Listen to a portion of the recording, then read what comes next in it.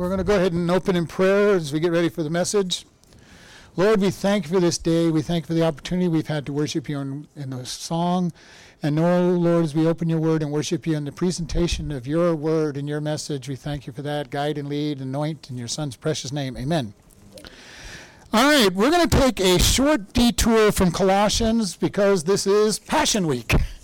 And if you haven't heard that term before, this is the week that represents the last week of Jesus' life, his triumphant entry into Jerusalem, which they say was Sunday, but really wasn't Sunday, but we'll leave it where that's at. But the Passion Week is that last week of life as he went into his crucifixion and then his resurrection. And we're just going to take a short time. I was struggling with what part of Passion Week I wanted to talk to, because I figured you all didn't want to be here for 3 days for me to talk about the entire Passion Week. So we figured we'll just break one part of it out. But the Passion Week is, in the Scriptures and the Gospels, represents 1/3 of the entire Gospel presentation to us is about his last week of his life. And that's of all four Gospels. So it represents 1/3. So the apostles and the disciples obviously thought that this week was an important week. The week starts out with him entering into Jerusalem on the donkey, and we've talked about that at various times. That riding in on the donkey represented a king coming in peace and declaring himself to be king. If the king came in on a charger, a white charger or a black horse, he was saying, "I'm coming in as a conqueror." Jesus rode into Jerusalem as king, announcing he was king. They put down the palm leaves. That's why we usually have Palm Sunday a lot of times. Put down their cloaks, crying out Hosanna, which means save now.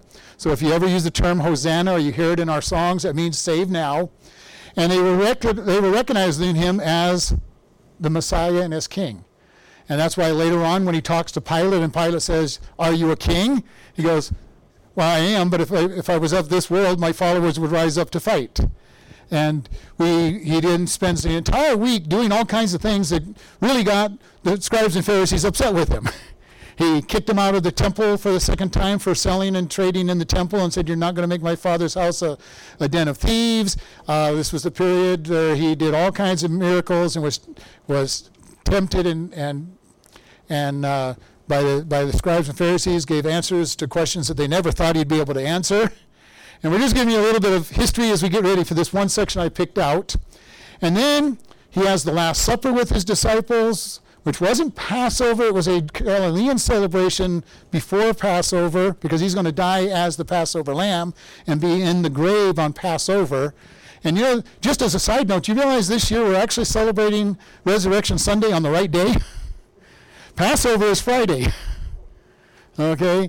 And First Fruits, which is the day that Jesus rose from the dead, is the following Sunday after Passover. So we are actually celebrating his resurrection this year on the correct day, which is very unusual the way we calculate our calendars, because usually we celebrate this awful word, and you all know I hate it, Easter. Okay? I hate the term Easter because Easter is the celebration of the goddess Estar, which is a fertility goddess. And so I'm not a very big fan of the word Easter. We celebrate, our Resurrection Sunday on the celebration of the fertility goddess, and it bugs me, which is why you'll note that I almost always will say Resurrection Sunday. But this will give you the reason why, if you haven't heard that before. And so we're looking here in the story, and we're going to be in Mark chapter 14 to start with. And Jesus has this Last Supper with his disciples. He blesses the bread and says, "This represents my body that's going to be broken for you. This is my blood which is shed for you." Then they leave the upper room and they go to Gethsemane. And in Gethsemane, he starts his prayer and he says, "Father, if there's take this cup from me." And we've talked many times about what I believe that is. We're not going to do that this morning. Because, like I said, I could talk to you all day on this topic. This is the central theme of the gospel message. Why did Jesus come and live for 34 years on this world? So that he could die on that cross for our sins. And we would have had to start weeks ago to celebrate Resurrection Sunday, and we still wouldn't get everything in. And you all know that it takes me forever to get through a book, so you know that it's not something I can do easily. So he goes to Gethsemane. Judas Iscariot has sold him to the Pharisees, the scribes and Pharisees, for 20 pieces of silver. And he goes up to him, he gives him a kiss in the Garden of Gethsemane, and they drag him away for his trial. And we're going to look just a little bit at his trial this morning and the consequences of that in verse 53 of Mark 14. And they led Jesus away to the high priest, and with him were assembled all the chief priests, the elders, and the scribes. And Peter followed afar off, even to the palace of the high priest, and he sat with the servants and warmed himself at the fire. And the chief priest and all the council sought for witnesses against Jesus to put him to death, and found none.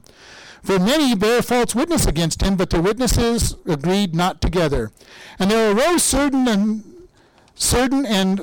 bear false witness against him, saying, We heard him say he will destroy this temple and that is made with hands, and within 3 days I will build up another without hands. But neither so did they witness agree together. And the high priest stood in the midst and asked Jesus, saying, Answer you nothing? What is this which these witness against you? But he held his peace and answered him nothing. Again the high priest asked him and said, Are you the Christ, the Son of the Blessed? Jesus said, I am, and you shall see the Son of Man sitting on the right hand of power, coming in the clouds of heaven. Then the high priest rent his clothes and said, What need we of any further witness? We have heard the blasphemy. What think you? And they all condemned him to be guilty of death. And some began to spit on him and to cover his face and buffet him and say to them, Prophesy. And the servants did strike him with the palms of their hands. The trial of Jesus is basically, we in our day would call it a kangaroo court. They had arrested him. They had already predetermined his sentence. And there's some points I want to bring out as we look at this trial. The first one I want to bring out is, and it doesn't say this in the scripture, but according to their tradition, you could not try a capital offense at night. Jesus was arrested at night. And if we go further in the story, he's not taken to Pilate until that next morning, so this whole capital crime was tried at night.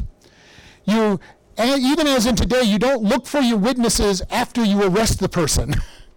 Okay, and if you see this in the story, it said, and the chief priest and the council in verse 55 sought for witnesses against Jesus to put him to death and found none. Okay, even in our day, we have the same rule. You don't arrest somebody until you have your case, at least you think you have your case, in order. That was their rule. You had to have the case in order before you brought him to court. Everything about the trial of Jesus is incorrect, even by their rules. And so we're just looking at this, how many times have you thought, Jesus doesn't understand what I go through? You all know, I work at the prison, I hear it all the time. I had a bad trial, I go, you know what, Jesus had a bad trial too. I like to preach to these guys. Jesus had a bad, what do you mean? I go, he had a kangaroo court. They had already made up the case, and if I have the Bible, I'll read it. If not, I'll just tell them the story about this. Jesus knows what we go through. And we've said it over and over again. There's nothing new under the sun here. The judicial system was just as broken back in those days as it is now. And politicians were just as corrupt as they are now. We always tend to think of all the stuff we're going through as brand new. It's fun reading the Bible and saying, wow, They bought testimony. They were bribed. This happened. All the corruption happened. This case with Jesus, they had arrested him. They already had determined that he was guilty, and they couldn't find the witnesses. All right. The next step says that the few witnesses they got wouldn't agree. All right. And we know in our day and age that that's true. You have to have your witnesses agree somewhat. And here they couldn't even get to, in the one place that they did say, because we heard him say he'd destroy the temple and raise it up again. Well, Jesus did say that would happen, but he was referring to his body. And even on that one statement, they couldn't find witnesses that would agree. Not that they could have executed him for that statement, but they couldn't find witnesses to agree. Now that point is put in all the Gospels, and it's put there for a very strong reason. In the Pentateuch, the first 5 books of the Bible, it tells you that if you don't have 2 witnesses that agree in their testimony, you could not execute somebody. All right? So this point is put in here. They couldn't get anybody to agree on their testimony.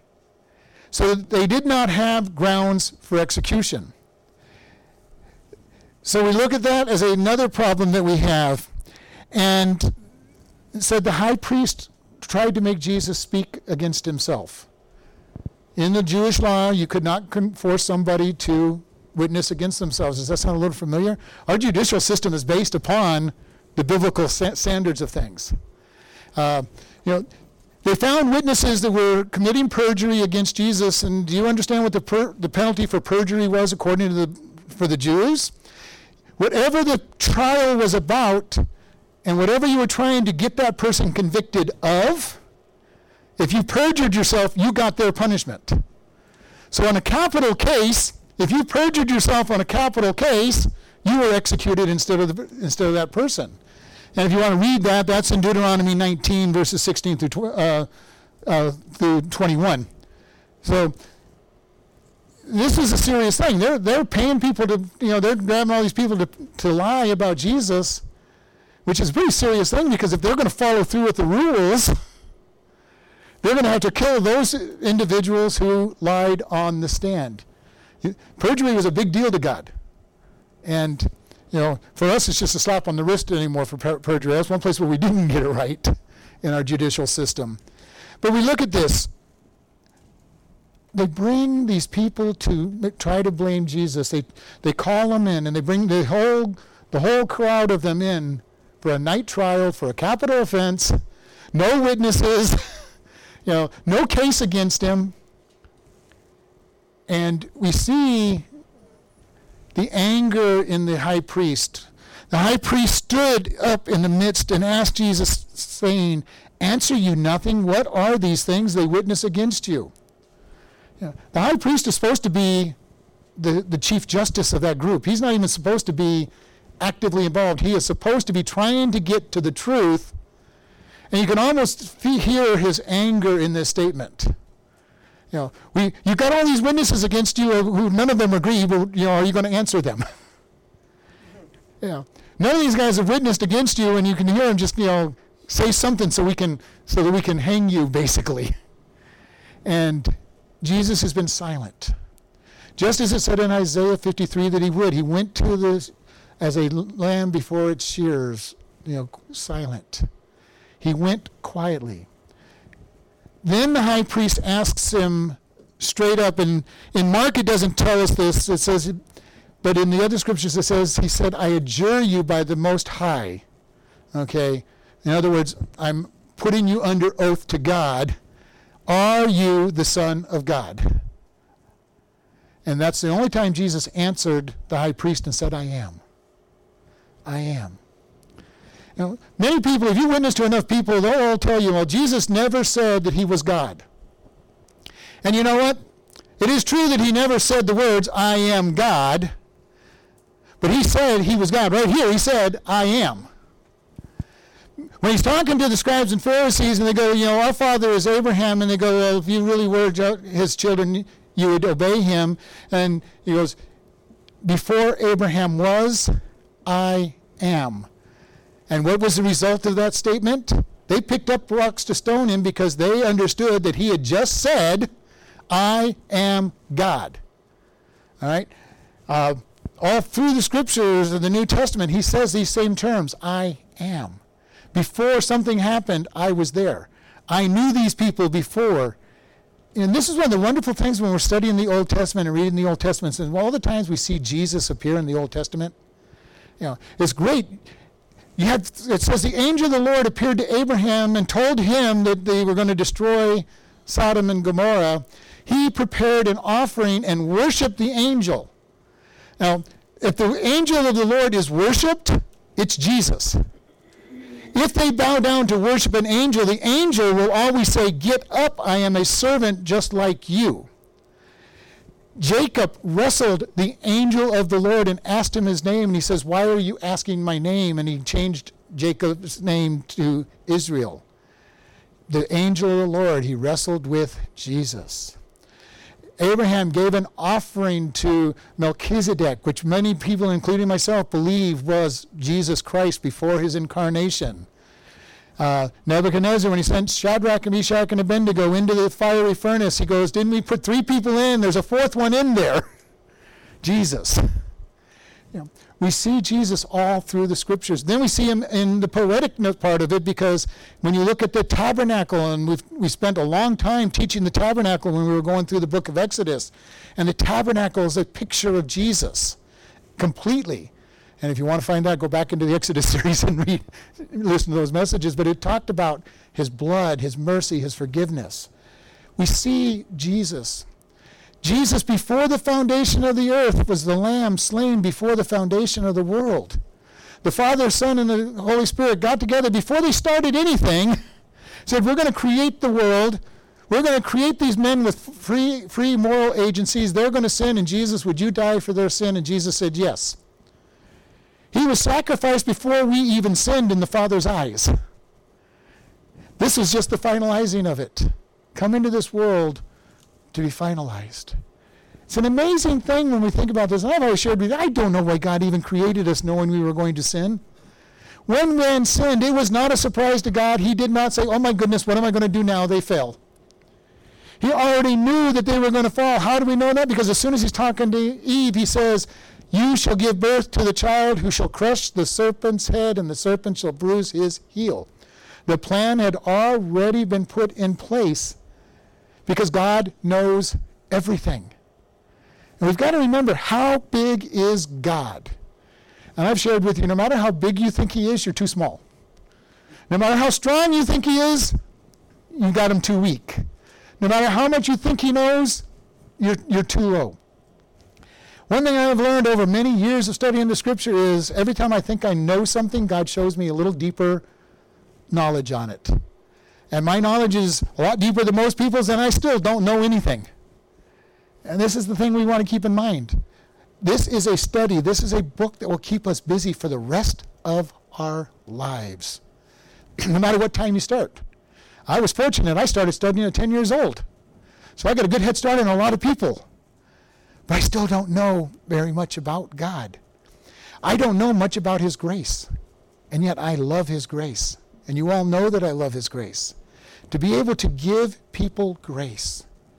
Do you realize that the greatest growth that we'll ever have is because of his grace? Yeah. And I've shared this. So many of us, that's been in churches for a long time know that they like to give us the rules and the laws. And I've shared with you, if you're like me, give me a bunch of rules and I just instinctively want to violate the rules. That doesn't mean the rules are bad. It doesn't mean that they're not good for us. But our sinful flesh wants to violate rules.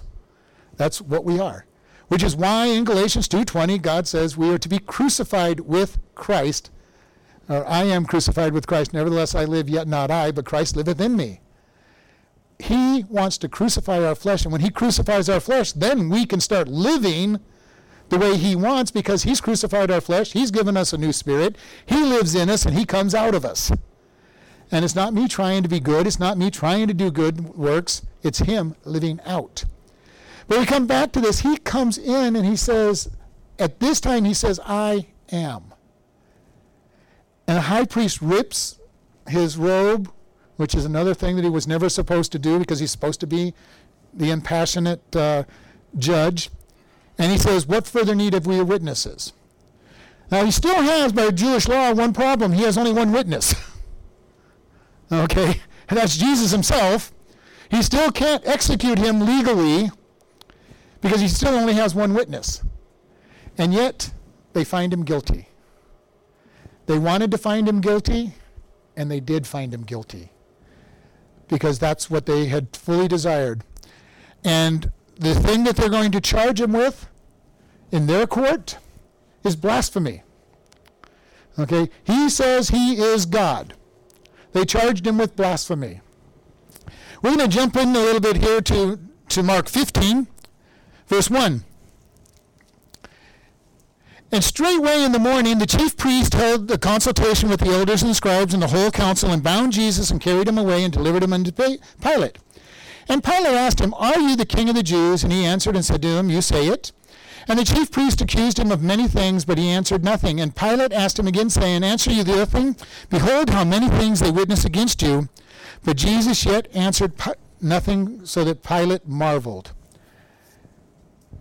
Pilate is going to have the case. Why does Pilate have to have this case?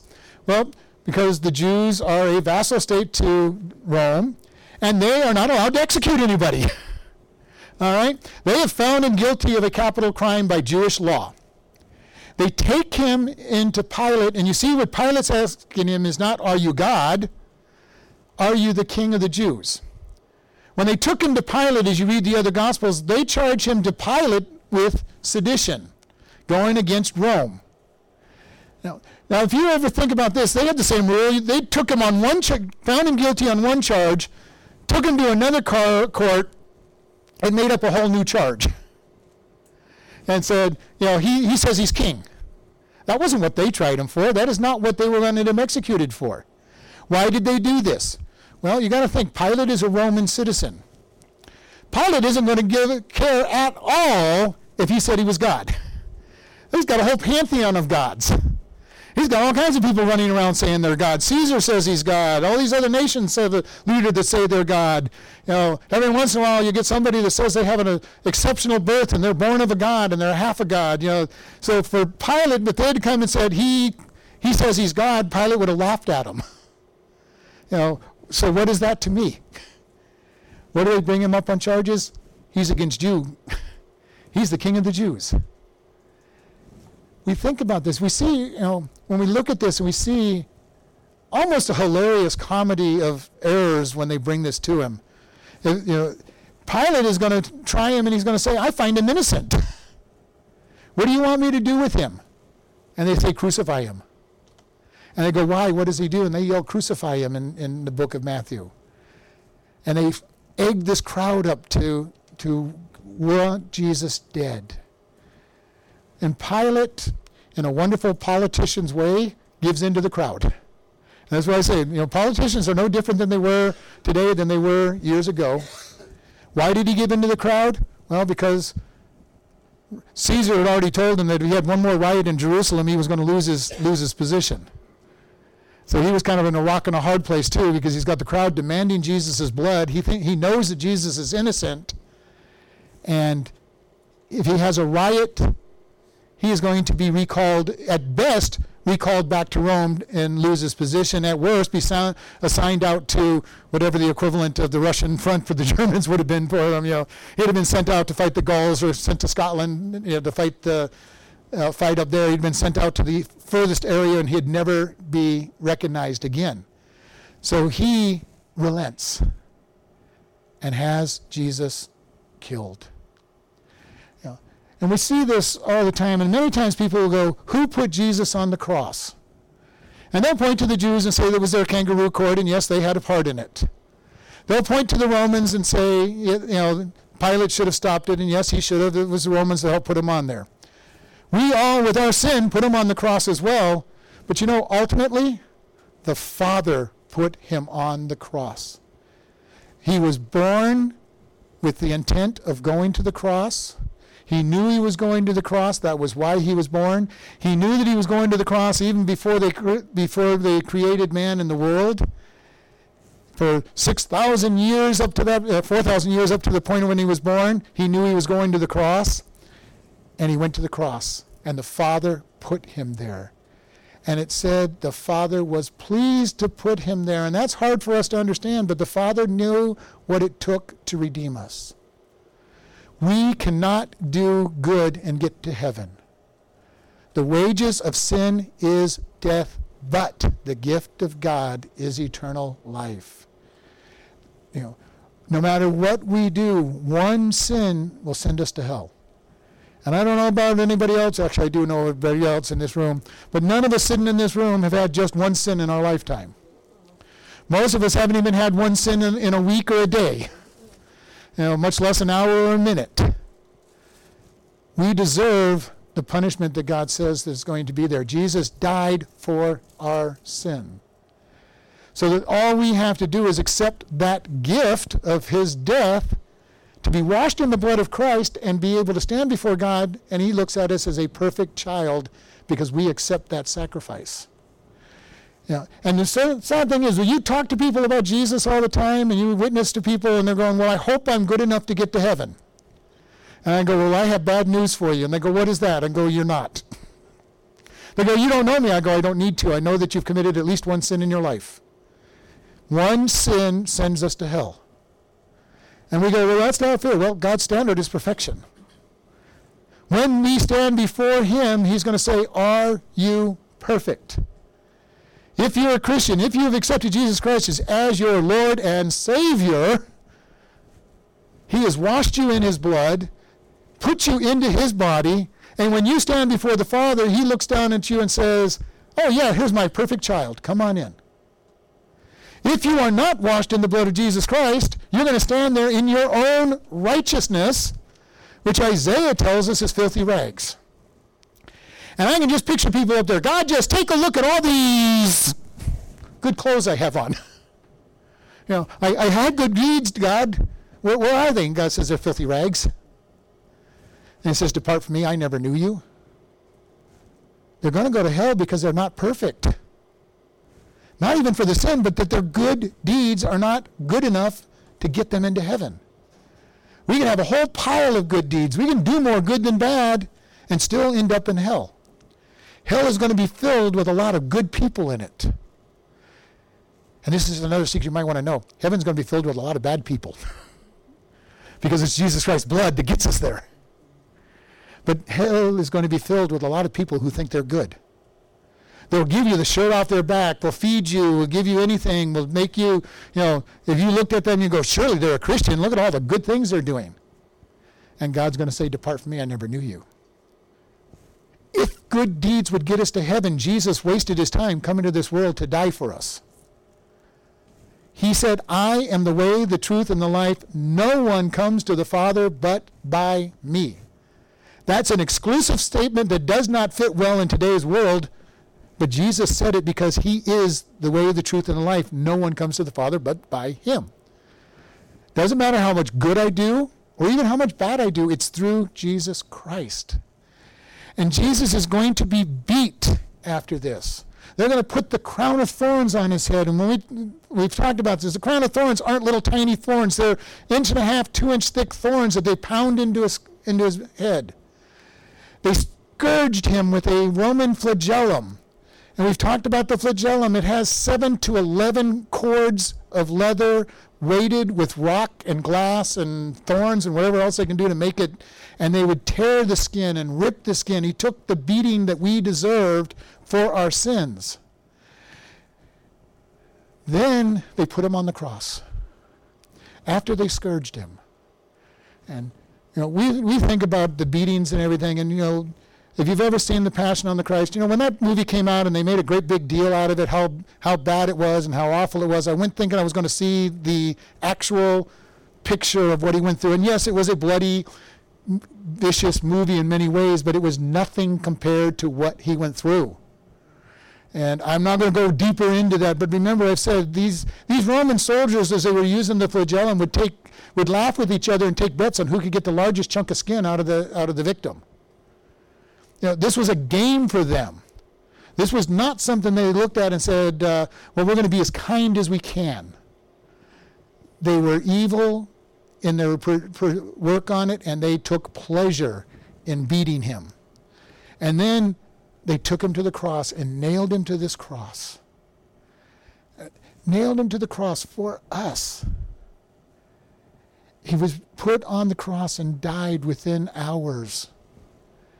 When he took on the sin of the world, and we've talked about this at various times, he's been beat, he's been nailed to a cross, he becomes sin, and the Father turns his back on his Son. The one and only time in all of eternity that Jesus was separated from the Father. What was the real pain that he went through for us? The separation of the Father. We can't even begin to understand how hard that separation was. At best, it would be somebody who's lived with somebody for 50, 60 years and has them pass away and the emptiness they feel in their heart. And most of us haven't lived that long and had that experience yet. The next closest thing might be that first love that you ever had where you fell deeply and passionately in infatuation with somebody and then you broke up and you pined away for weeks or months after that. And both of those examples are nothing compared to what Jesus went through when the Father turned his back. He cried out, my God, why have you forsaken me? First time ever to be separated from the Father. What was the ultimate that he paid for us? It wasn't the beating, it wasn't the cross, it was the separation of the Father. And he went there willingly. It's always amazed me that he went there willingly. His love for us, even in this room and those that are listening on the internet, his love for us held him to that cross. And I was doing the Matthew class, I told him, I can picture the angels in heaven, looking at the Father like, when are you going to let us go? You're letting these little pipsqueaks on the earth do this to your son? When are you going to let us go? And I could see them, just, okay, God, we're ready. We're ready to destroy the whole world for this. And the Father let him die. The angels didn't understand what was going on at all.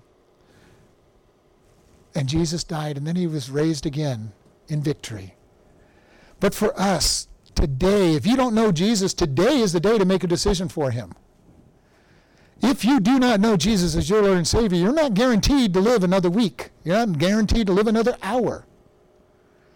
Don't put off getting to know him, because today is that day. How do you do that? You just tell God, God, I am a sinner. I deserve punishment.